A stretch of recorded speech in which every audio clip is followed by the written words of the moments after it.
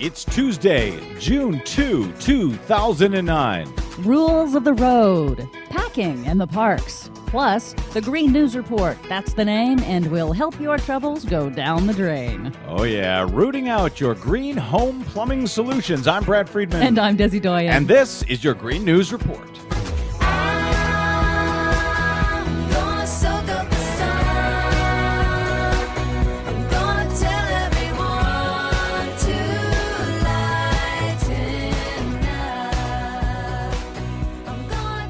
Okay, saving the day and my shower drain. Here's Desi Doyen with your Green News headlines. Well, a new study from Yale finds that polluted ecosystems can recover if given proper support and time. Researchers from the Yale School of Forestry analyzed hundreds of independent studies. Ostensibly, they were studying the studies, and they found that most ecosystems undergoing multiple stresses took on average 56 years to recover once the stresses stopped.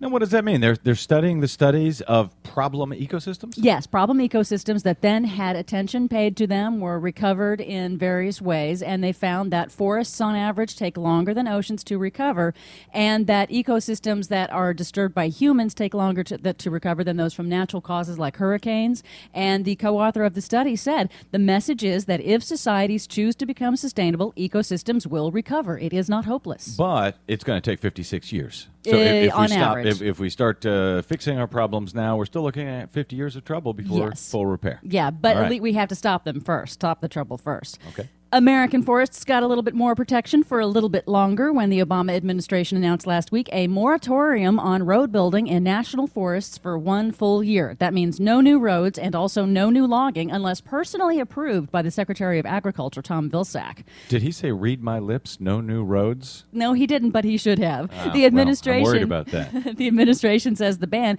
is to provide consistency and clarity for interim forest policy after a number of conflicting court rulings in recent years while the administration is in the process of developing its long-term management plans. This was a tug-of-war between state and federal judges. A Wyoming district judge threw out the Clinton rule in 2003. A California judge reinstated it in 2006. Then the Wyoming district judge threw it out again in 2008. And the Forest Service just can't choose which order to disobey. So the feds are generally in favor of holding back on building new roads. The states are saying build them. The Wyoming district court judge was in favor of letting logging and roads go through. It was a California local judge who said no.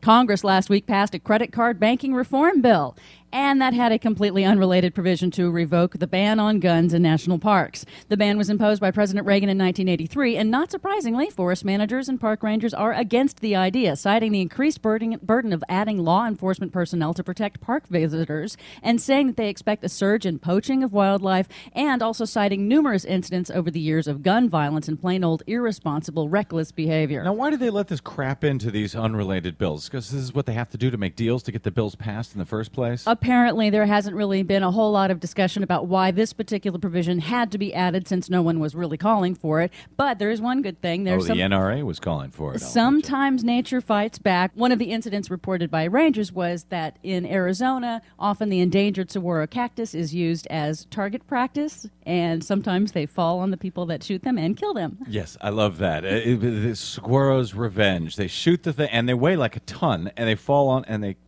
I don't love it because they kill the people, but they do get their revenge. That'll learn them. Green credentials in products are increasingly becoming the tiebreaker in consumer decisions, says a new study from the Grocery Manufacturers Association and accounting firm Deloitte. The researchers found that when comparing similar products, sustainability is becoming a deciding factor. But a much larger study shows that even though consumers are looking to buy green, 64% are suspicious of green claims and are likely to dismiss them as greenwashing, which is the practice of falsely claiming eco-friendly or sustainable credentials. So the question is, are these green items as good as the non-green items around the home cleaning? And you're going to tell us about one of those home green solutions. Oh, yes, indeed. That did work. Yeah, okay. We had a clogged drain here at Green News Report headquarters. But commercial drain cleaners can contain toxic corrosive chemicals that can actually damage your pipes and can cause problems later on if you have to call in a professional plumber. So we tested a Depression-era solution of baking soda and vinegar, which when mixed together causes a non-toxic chemical reaction that cleared the drain really quickly. Yeah, now this drain, we had plunged it, used the plunge plunger, and I said, "Oh, go out and get the Drano. We're out of luck here. We cannot possibly clean." And you said, "No, No, let's try vinegar this." and baking soda. Yes, it's a neat little thing, and it causes this really cool chemical reaction, which is kind of interesting to watch. And it worked. It worked totally well. And it cleaned the problems down the drain, and it cost us pennies.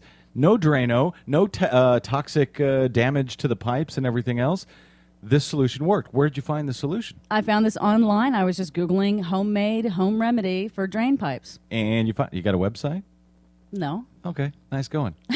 Nice helping of the people.